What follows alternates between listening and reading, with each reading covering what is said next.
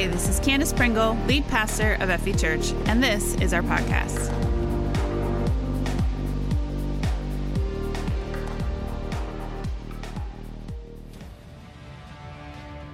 All right, written in the stars, week 4. Can you believe it's week 4 already? Christmas is like hours away, guys. How did this happen? We have been on this series for 4 weeks now. We've been going through the prophecies about Jesus and really the prophecies that go into the birth story of Jesus. There are so many of them. We've talked about the wise men and the angels and shepherds and the prophets in the temple. But in my opinion, we cannot move on from here. In fact, I think we'd be woefully remiss on from here without talking about John the Baptist. There's so many prophecies from John the Baptist, but also about John the Baptist. And he's this sort of often overlooked character in the Bible. We don't often hear sermons just about John the Baptist like we do so many of the other prophets. And I think personally that's because he did his job so well. He pointed to Jesus. We sort of skip over him, right?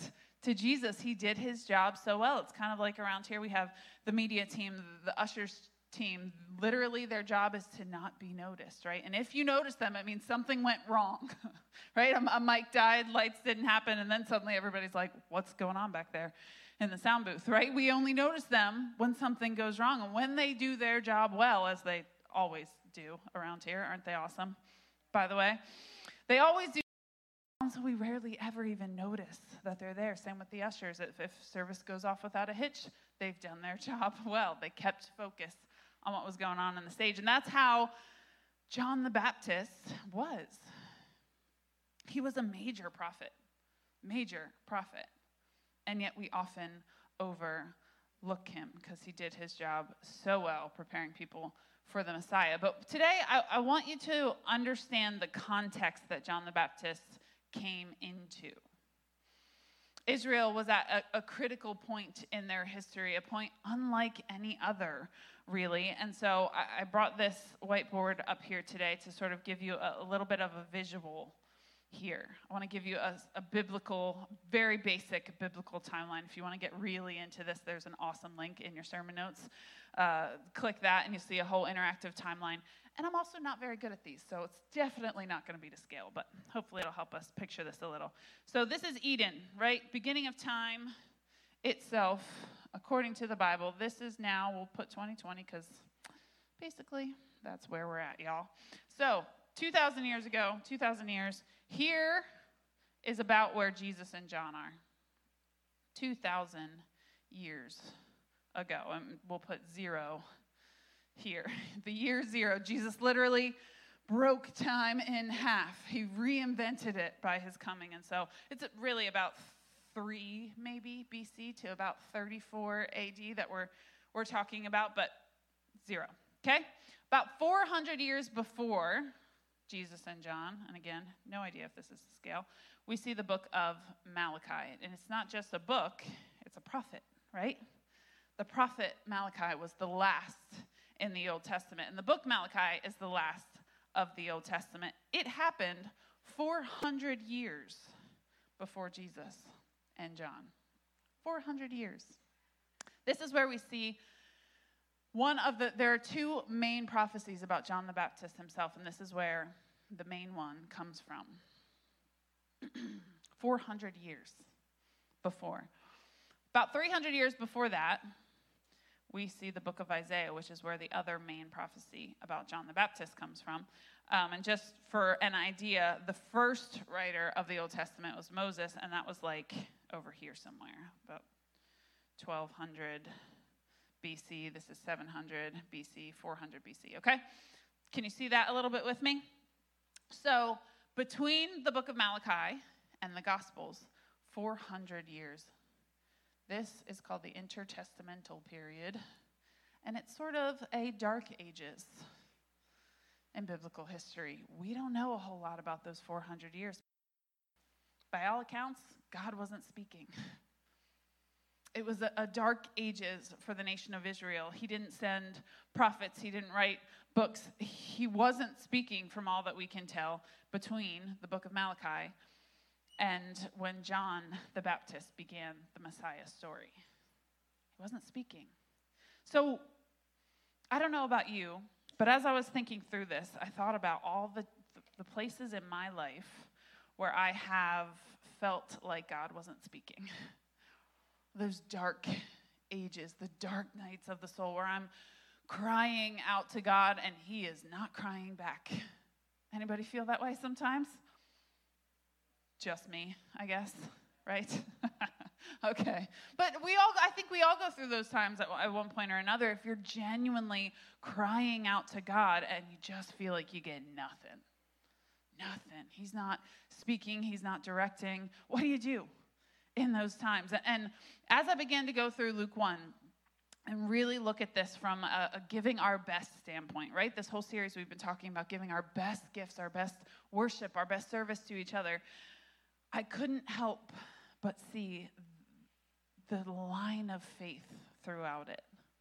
Hints about how to have the best faith, even in this context. And I keep pointing to this. If you're listening on the podcast, you'll have to look up the notes and see my little timeline here. But this dark ages is the context that John came into. And the last thing that the prophet Malachi said to the people is our first hint into how to maintain the best faith. Malachi 4, verses 4 to 6, the very last verses in the Old Testament. Remember to obey the law of Moses, my servant, all the decrees and regulations that I gave him for all Israel. Look, I am sending you the prophet Elijah. Some versions say the spirit of the prophet Elijah, who was John the Baptist. Before the great and dreadful day of the Lord arrives, his preaching will turn the hearts of fathers to their children and the hearts of children to their fathers. Remember to obey. Remember to obey. He basically says you're about to enter into a 400-year period of nothing from God. Remember the basics. Go back to the basics. And this is our very first hint about how to maintain the best faith even in the dark times. Go back to the basics. You know, I've had in those periods where I felt like God wasn't speaking, probably the most evident one in my life was I was a junior or senior in high school maybe, and I was genuinely saying, God, what do you do with my life? Tell me and I will do it. I was begging him. I need a calling. I need a vision from God. I need a prophecy. I need something. Tell me what to do with my life, because there's all these pressures at that age to pick a college and whatever. And I remember going up to, there was a traveling missionary or something preaching here, and afterward he said, I'll prophesy over people. And so I went up, I got prayed over. He took like 2 seconds to pray, and he's like, I have a word for you. And I was like, awesome. I'll take it, finally, you know? And he said, here's what God says, I am guiding you uniquely. Silence. That's it. That's all he said. I was like, okay, great. Into what, right? Guiding me uniquely into what? Like, I'm begging God for a direction. You've got to give me more than that. And the guy said, nope, that's it. God's guiding you uniquely. Awesome. Thank you, I said, with no gratitude in my heart. Right? I went away angry. Like, God, you obviously can speak. I know that you can, but you're choosing not to. Why? I was in this dark period that Israel was in, where probably by all accounts begging God for some sort of insight. At least some of them were. And he gave them nothing. But here's the thing. Malachi says to go back to the basics, because we don't need to complain that we don't have visions. We don't need to complain that we don't have revelations and prophecies and specific words spoken over us, because we have the Word of God. We have the basics at our fingertips at any time. We have 66 beautiful books of the Bible where every word has a revelation for you. Yet most of us, we want We want something tangible. While our Bibles sit on the shelves dusty, we're begging God for words, and he's saying, it's right in front of you. Go back to the basics. Remember the law of Moses. And for us today, remember the Gospels. There's so much revelation to be had, and it's already been written down.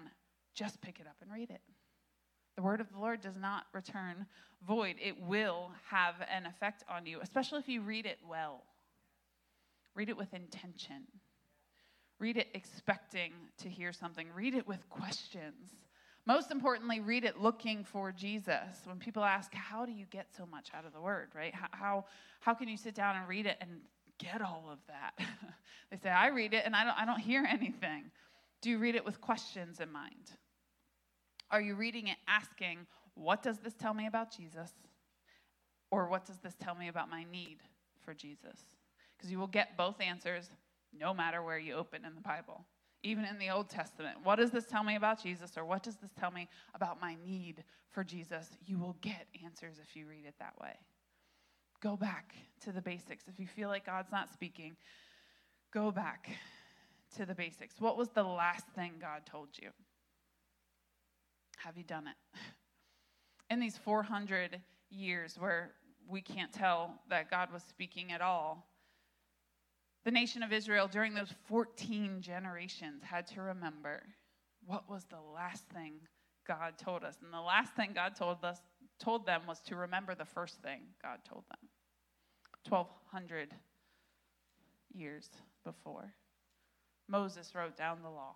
They had to go back, remember the basics. He has given you enough to go on in this season. If you're in one of those dark seasons right now, somebody needs to hear today, he's given you enough to go on in this season. He does not make mistakes. He has not forgotten you. When he does something, he's doing something. But even when he doesn't do something, I feel like I've said this a lot, he's doing something, right? God is the God of intention. And so when he withholds, he's still doing something. That's who he is. He can't help himself. He's a productive God like that. When he does something, he's doing something. And when he doesn't do something, he's still doing something. So what should you be learning in this season where it feels like he's not doing anything? This is the context that John the Baptist existed in. He began to speak for God again in a world that was very hungry for God to speak, hadn't heard him speak in a while, though, and so was also very skeptical, right? Very hungry, but very skeptical. Know anybody like that? Because honestly, it sounds like everyone I know, including myself, right? I'm hungry for God to speak, but then when he does, I'm like, was it you? I don't know. And so this story, when we first hear about John, it was before he was even conceived. Now, his dad was a Jewish priest named Zechariah. His mom was named Elizabeth, and they were good people. The Bible in some versions says that they obeyed the law in spirit and in letter. It's hard to do back then, right? The Pharisees didn't get it right. They obeyed the law in letter, but not in spirit. These guys were good people, obeying the law in spirit and in letter, but they couldn't have children. And they were now very old. I mean, think 70s, 80s, 90s maybe old. They could not bear children anymore. And so Luke 1 tells us that an angel shows up to Zechariah in the temple one day. And, well, let's just read it right from the word. Luke 1, verse 11. While Zechariah was in the sanctuary, an angel of the Lord appeared to him, standing to the right of the incense altar. Zechariah was shaken and overwhelmed with fear when he saw him. But the angel said, "Don't be afraid, Zechariah. God has heard your prayer." Do you think that was a recent prayer? Or was that probably a pretty old prayer? I don't think Zechariah was probably still praying for God to give him a son or a daughter in his 70s, 80s, and 90s. I think he had probably given up on that prayer a while ago. God didn't. God remembered his prayer. He has heard your prayer. Your wife, Elizabeth, will give you a son, and you are to name him John. joy and gladness, and many will rejoice at his birth, for he will be great in the eyes of the Lord. He must never touch wine or other alcoholic drinks. He will be filled with the Holy Spirit even before his birth. Before his birth. And he will turn many Israelites to the Lord their God. He will be a man with the spirit and power of Elijah. Sound familiar? Prophecy we just read from 400 years prior. He will prepare the people for the coming of the Lord. He will turn the hearts of the fathers to their children, and he will cause those who are rebellious to accept the wisdom of the godly. Can it possibly be a coincidence that the Old Testament ends with those very words and the New Testament begins with the fulfillment of them? This plan has been written in the stars, right? John the Baptist's life has been written in the stars since long before he was born. We're used to hearing about the prophets and the prophecies, but I don't know if we fully understand the scope here. God had a plan for this, not one he just thought of one day. He's planned for this since the beginning of time itself. 400 years had passed since God had spoken to his people through a prophet. 400 long years. And I think all of that has to do with Zechariah's response here. An angel shows up to him in the temple, tells him good news, something he's been praying for, maybe long ago, but praying for. And here's Zechariah's response, verse 18. Zechariah said to the angel, "How can I be sure this will happen?" How can I be sure, right? How can I be sure this will happen? I'm an old man now, and my wife is also well along in years. In case you angels don't know about how human anatomy works, I'm an old man now. My wife is also getting up there. Zechariah was skeptical. He was skeptical. An angel shows up for the first time in the temple in 400 years, and he's skeptical. What?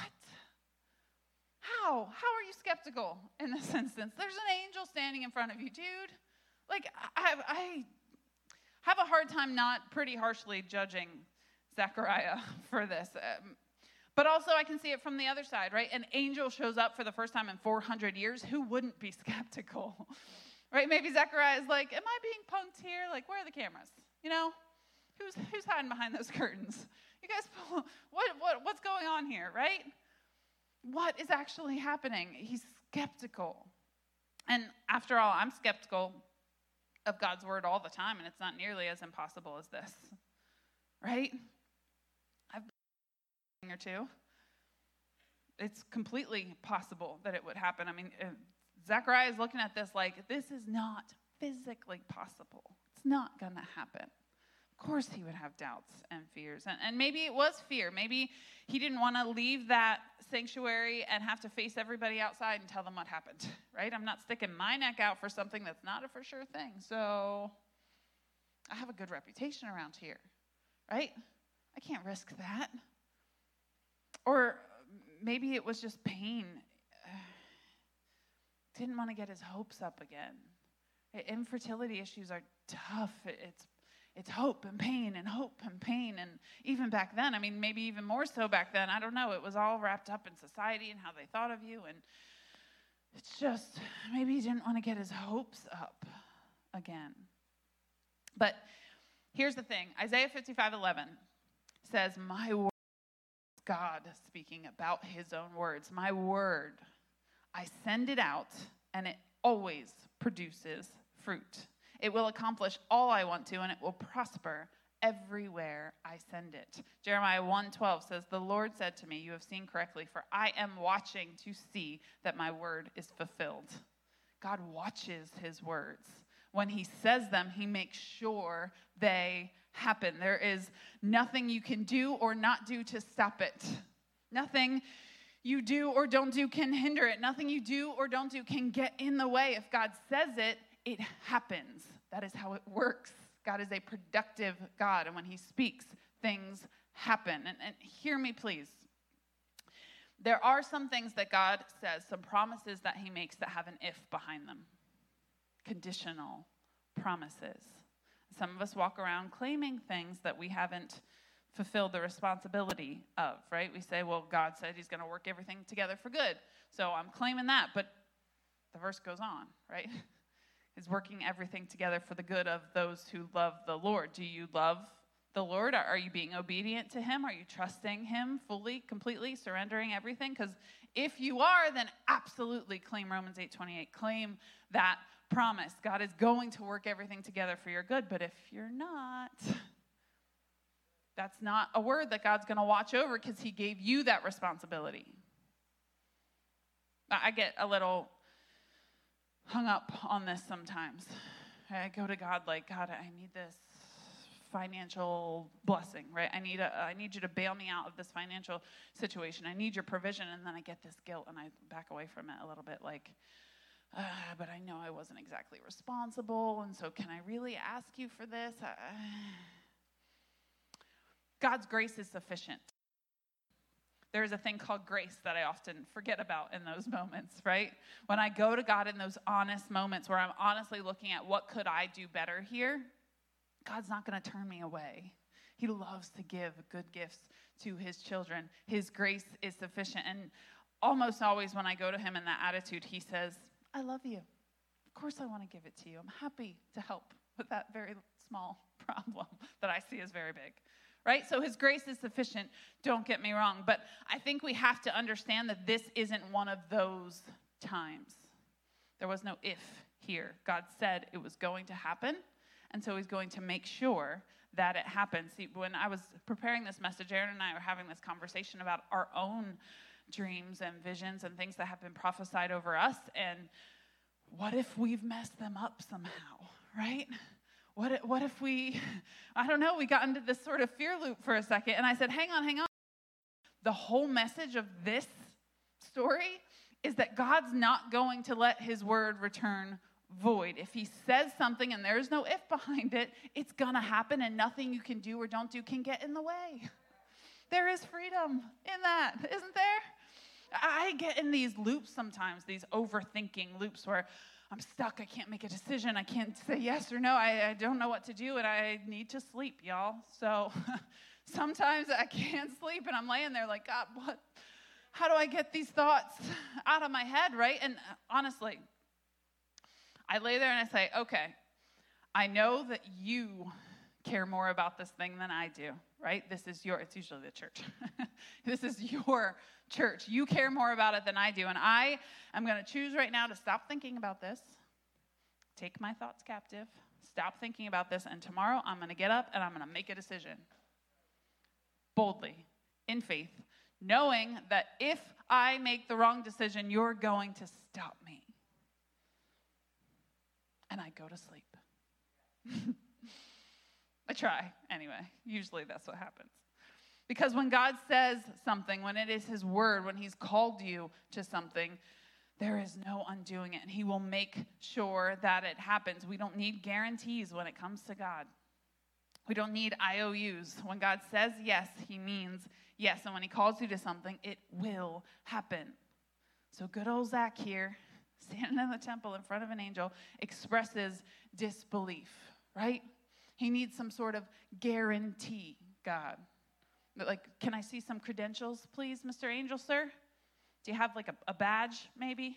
You could show me on whose authority are you saying these things to me? Because they seem pretty unbelievable, right? Who told you to tell me this? So the angel, 19. I am Gabriel. You idiot. No, he didn't say that. I feel like he maybe should have, but I won't add words to the Bible. I am Gabriel. I stand in the very presence of God. It was he who sent me to bring you this good news. He's basically saying, because I said so. Right? Any parents in the room identify with this sentiment? Yeah? Because I said so. I can just picture this moment. There is an angel standing in front of Zechariah, and he says, I don't know. How can I know this will happen? Right? And the angel's like, does anybody else see this? I'm an angel. Do I need to remind you of what's happening here? I stand in the very presence of God. Why would you need another sign? Hello? look at me, right? You can just imagine this angel going back to his heavenly host for that day and saying, can you believe this guy? Like, could he not see me? I'm awesome. He's never seen anybody like this in his life. How could he possibly ask this? Because I said so. I am Gabriel. I stand in the very presence of God. I have the authority. I have the authority. But if you need a sign, I love this about God. Listen. But now, since you didn't believe what I said, you will be silent and unable to speak until the child is born. For my words will certainly be fulfilled at the proper time. Anybody else see the irony here? If you need a sign, shut up. And guess what? I can make you. So he literally silences his unbelief. And the more I think about this, the more I love it. I thought, God, why his voice?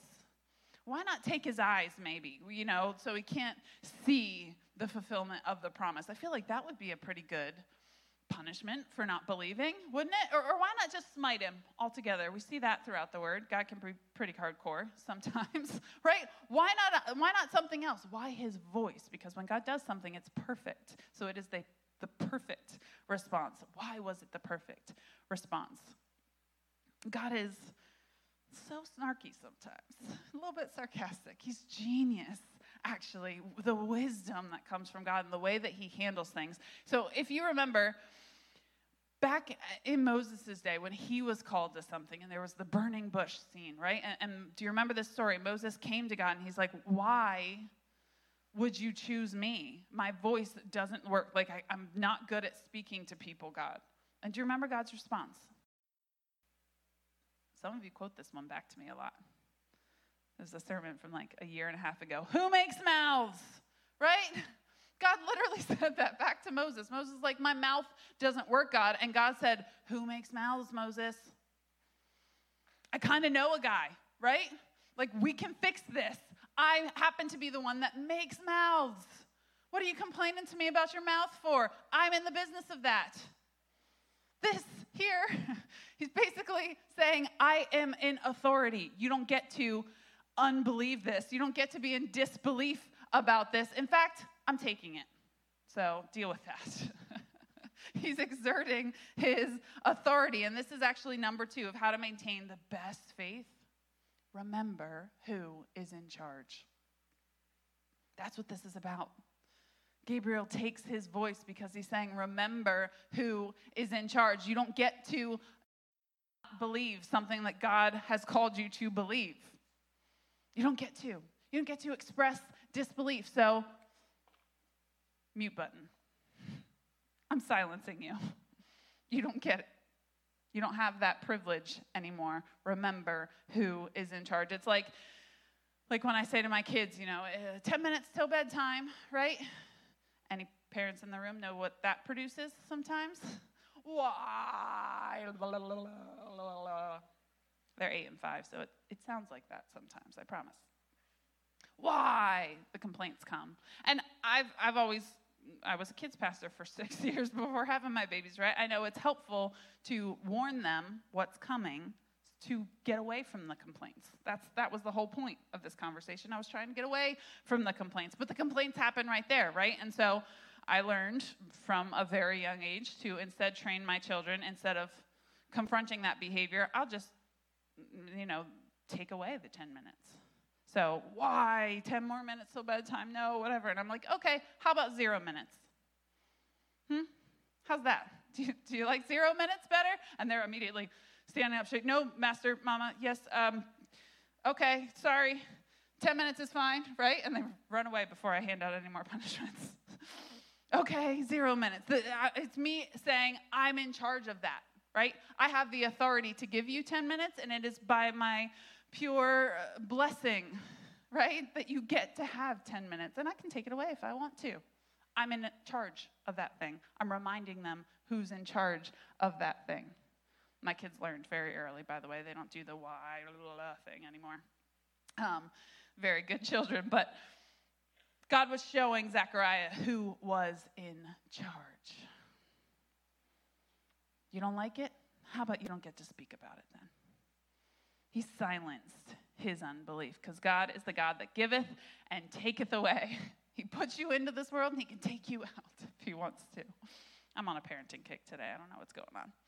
His belief, his unbelief was silenced. Now, I tend to be in the camp of like, I don't feel like that's harsh enough, right? Some of you may be sitting there thinking, but he just asked how it would happen, right? Like, I don't feel like that's that bad of a question. Well, maybe he was being too harsh here. There was an angel standing in front of him, though. An angel, Gabriel, standing in front of him for the first time in 400 years, and yet he asked for another sign. And we ask God for signs sometimes, and he gives us one, and then we're all like,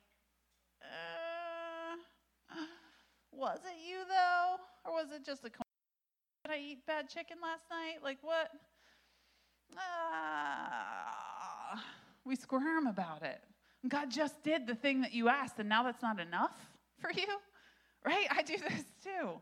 I don't know. That could have been a coincidence. God, I need another sign. Jesus said, a wicked and rebellious generation asks for a sign. And he said they won't get one, except the sign of Jonah, which he meant to be the death for 3 days and resurrection out of the tomb. They didn't get a sign then, except for the resurrection later. They didn't get one. We don't always get one. Because if you're looking for a way not to believe, you will always find one. An angel was standing in front of Zechariah, telling him good news that he had been praying to hear for decades, and he couldn't believe it. He was looking for a way not to believe, and you will always find one when you're looking. You know, I thought hard through this. Sometimes I complain to God. You know, I think that certain people being removed from my life, or people leaving me or deserting me, or voices not saying encouraging things anymore, I feel like that's all God punishing me somehow or something. And I feel like God to me said through this message, look, I've removed people in your life because of their unbelief. I've removed negative voices from your life. It's a blessing to you because I watch over my word. I've promised you some things and I am watching it. My word does not return void. And humans, because we're created in the image of God, and God created the earth with his word, remember? He spoke it into being. Humans have some of that creative and destructive power with their tongue as well. We can speak life into some things, or we can speak death. I wonder what dreams, plans, visions I have destroyed in my own life or in other people's lives by my words, by my negativity, by my skepticism. What have I killed in my life because of those words?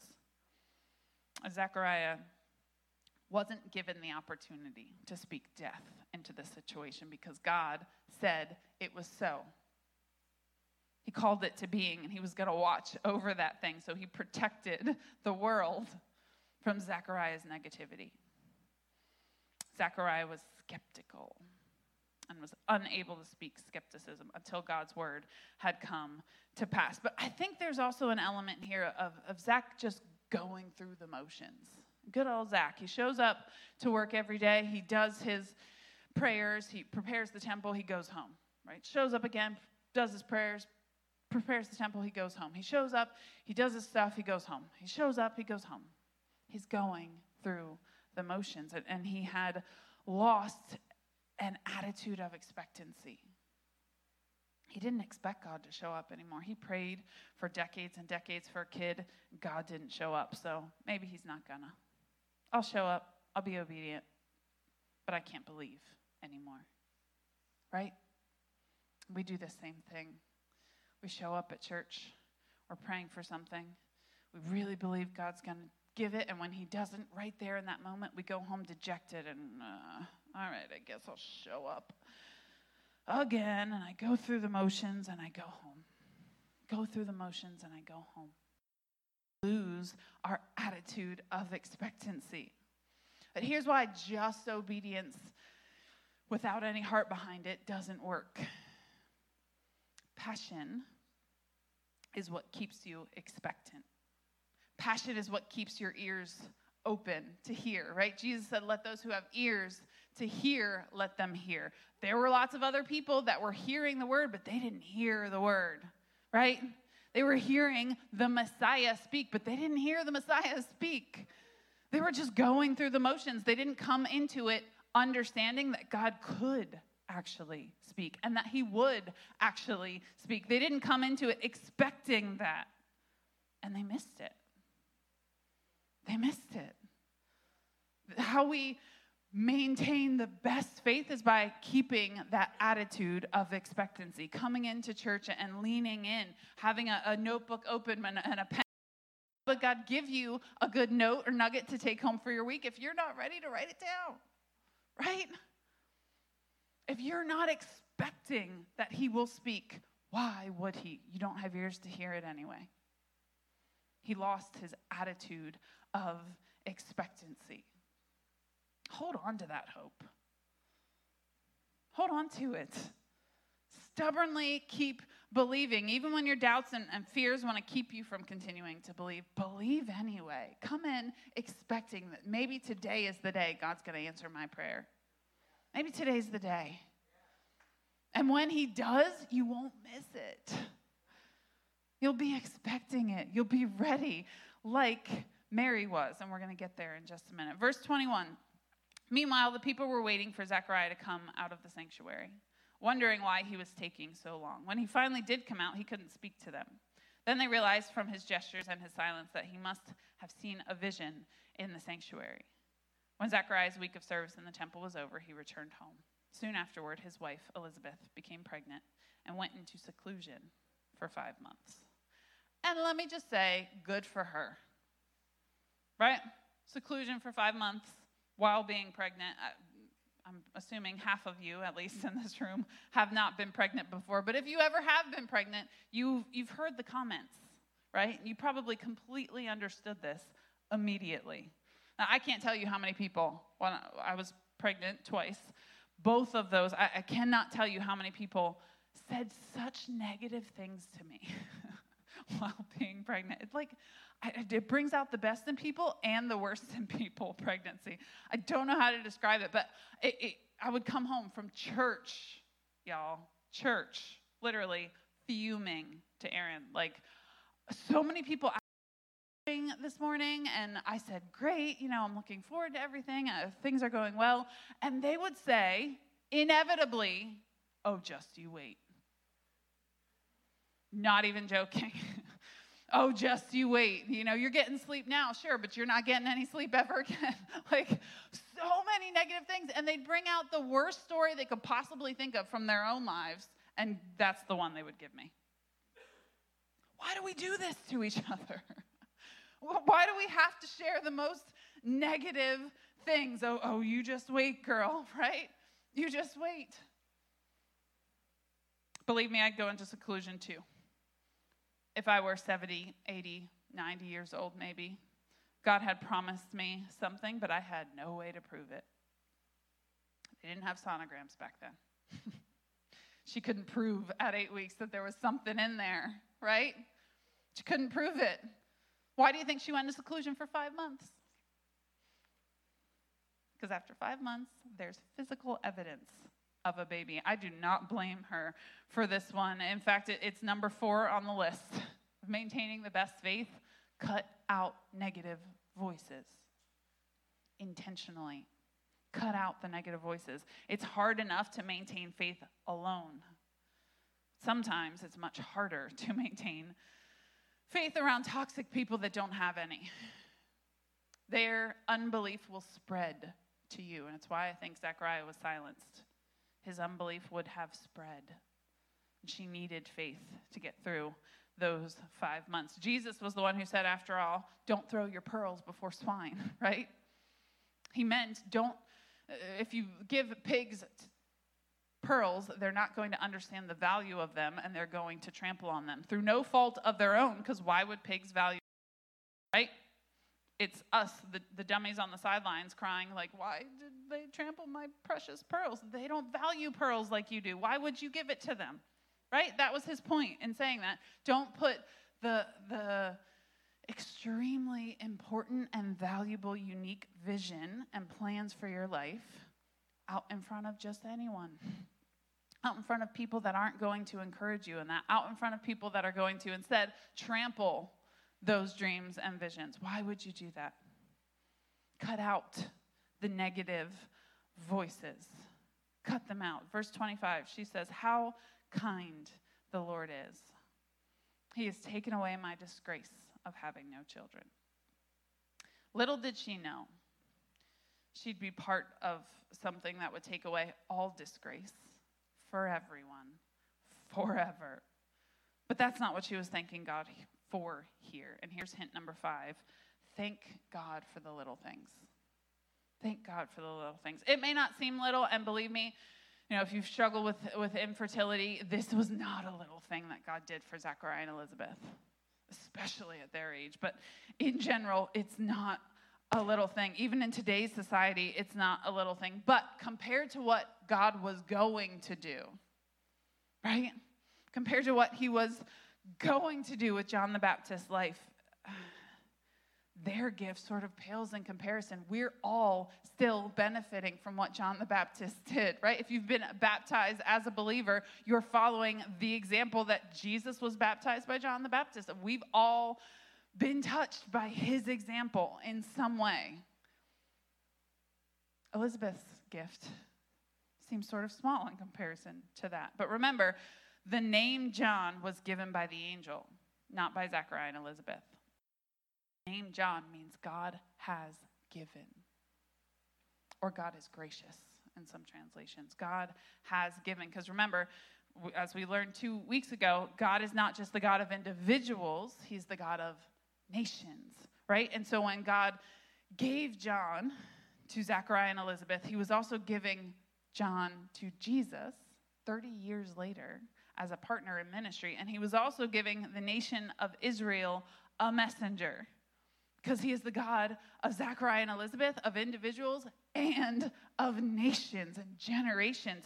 God is not just the God of today, but the God of eternity. And so when he gave John to Zechariah and Elizabeth, he was also giving John to the generation that came much after them. Remember, they were probably passed away by the time John started his ministry. They were getting along in years, right? And he was giving him to every generation to come after as the voice crying out in the wilderness.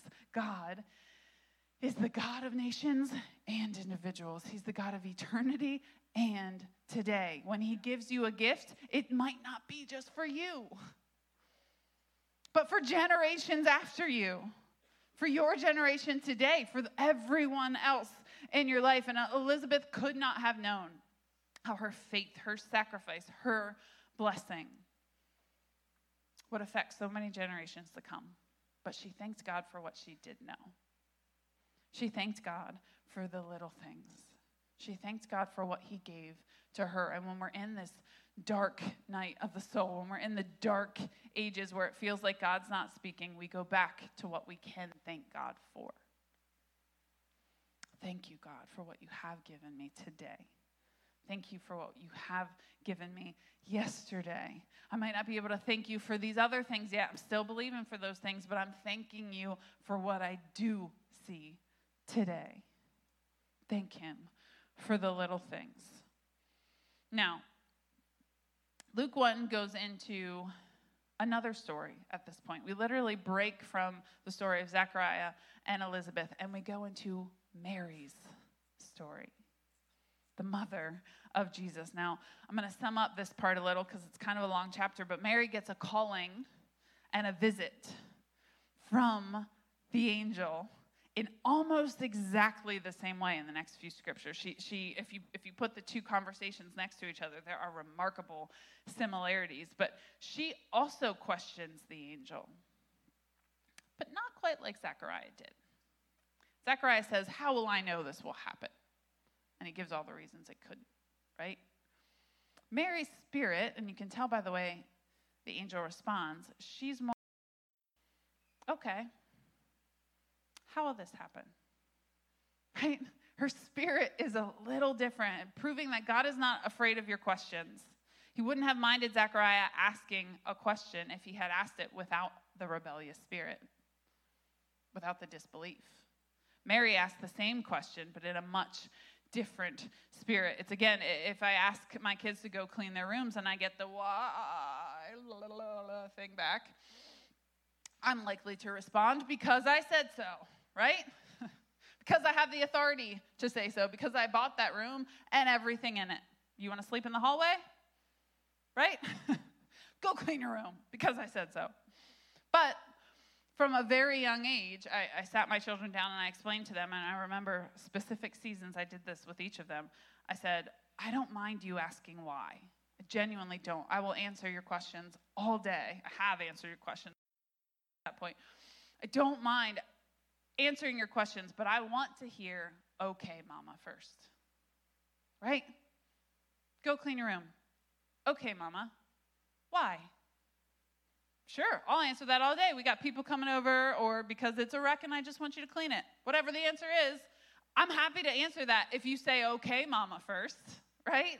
Because I know that's an obedient heart that's asking me questions. I'll answer an obedient heart's questions all day. But a rebellious heart's questions, right? A rebellious heart doesn't ask questions to actually get the answer. It's more like complaints disguised as questions. The why isn't actually, they don't want to know, they just want to complain. Yeah? I think God is much the same.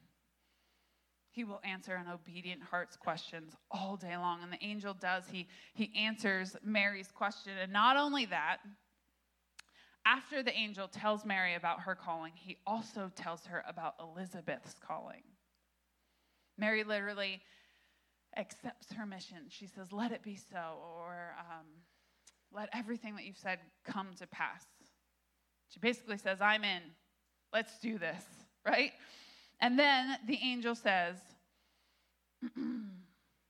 she says, let it be so. And then the angel immediately tells her about Elizabeth too.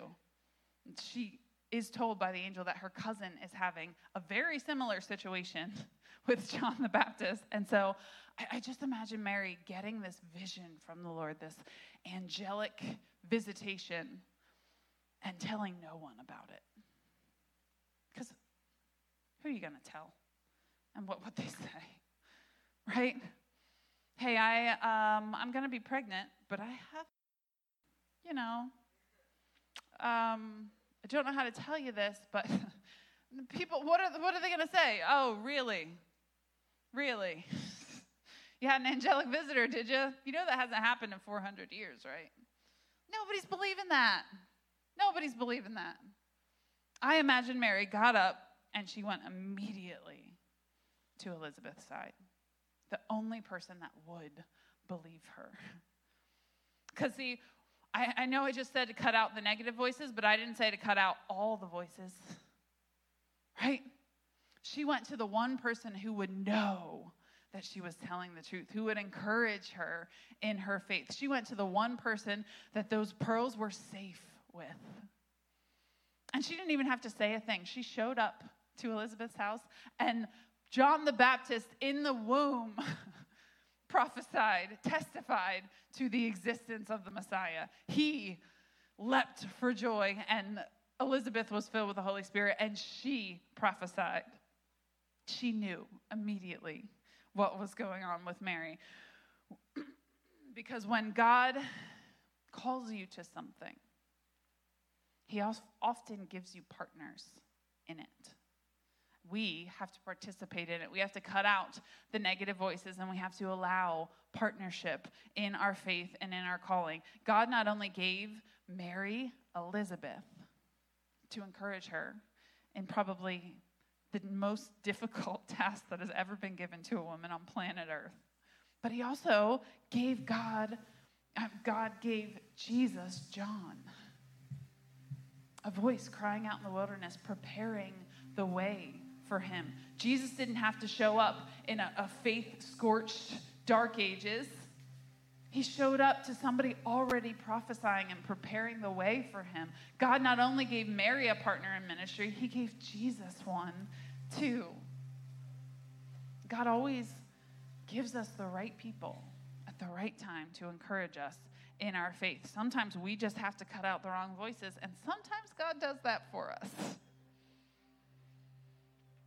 The angel gave Mary a partner, something to confirm physically what was said to her. Can you imagine Mary showing up on Elizabeth's doorstep and seeing her bump? God does do what he says he's going to do. He's already started. This is actually happening. Elizabeth's faith throughout this whole story wasn't only for herself, it was for Mary too. Her faith resulted in having a baby boy at a very old age and naming him John, who would prepare the way and be a partner in ministry for Jesus. By the way, old Zach, Mr. Doubter, he got his voice back when he was obedient to the angel and confirmed the naming of his son.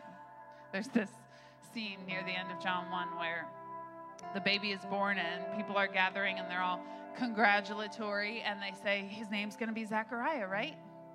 People were very pushy about naming babies back then, still a little bit today.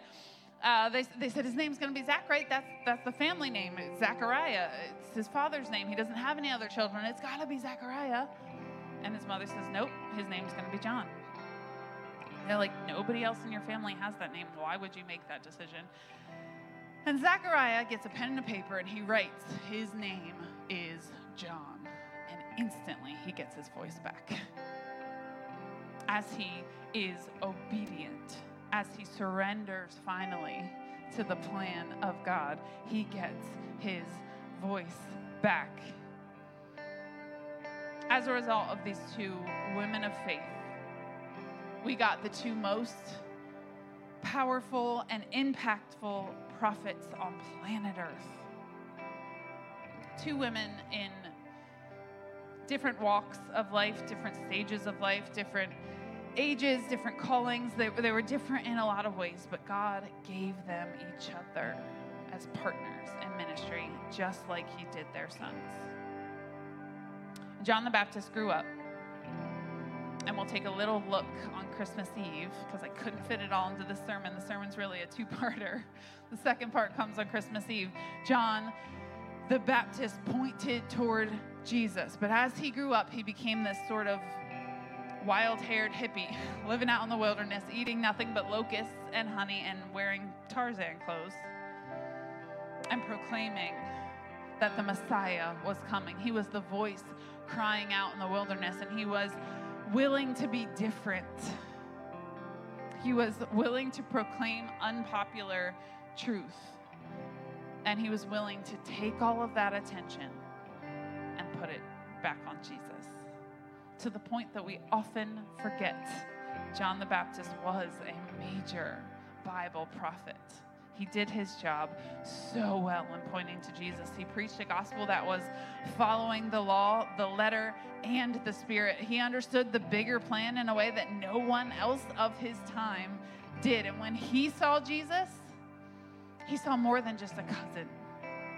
When he saw Jesus, he saw more than his friend, saw more than a prophet, more than a rabbi or a teacher. When he saw Jesus, he saw more than a mere human. He saw the Son of God, the Messiah, in a way that no one else did. He was the voice crying out in the dark wilderness. And God is so much bigger than we think.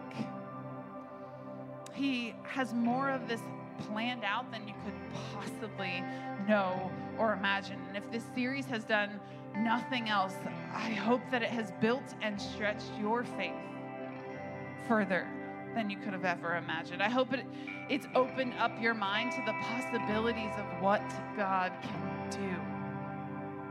We have to maintain a faith that matches that to some degree. We have to maintain an awe and a wonder at what God can do. Without faith, after all, it's impossible to please God, right? A lot of people, Christians, around Christmas time, they say, why do we celebrate Jesus' birth? He never told us to celebrate his birth. He told us to celebrate his death. So why do we celebrate Christmas?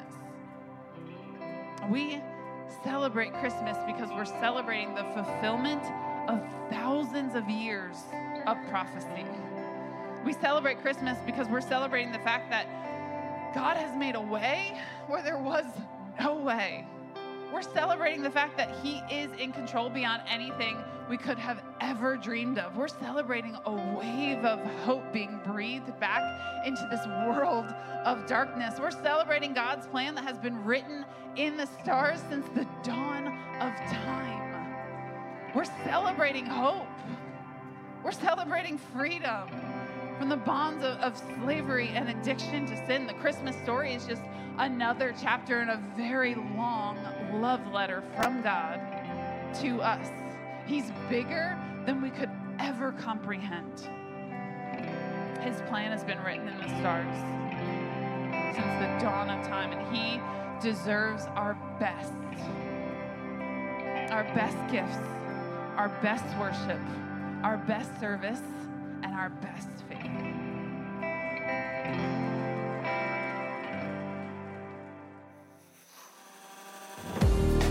Thank you so much for joining us today. If you made a decision to follow Jesus, please let us know by going to fv.church/IamIn. And remember to download our app for more content and helpful links.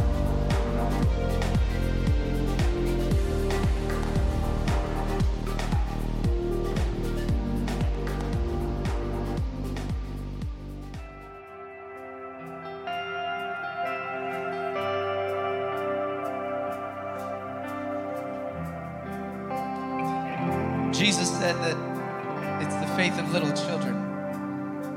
Anyone who comes to him as a little child. And you know, one thing I know about kids is they want so desperately to believe. You know, sometimes we call them gullible, but it's not that they're being tricked. They want to believe. They genuinely, with all their hearts, want to believe. Candace said, if you're looking for a reason not to believe, you will always find one. Something happens when we become adults.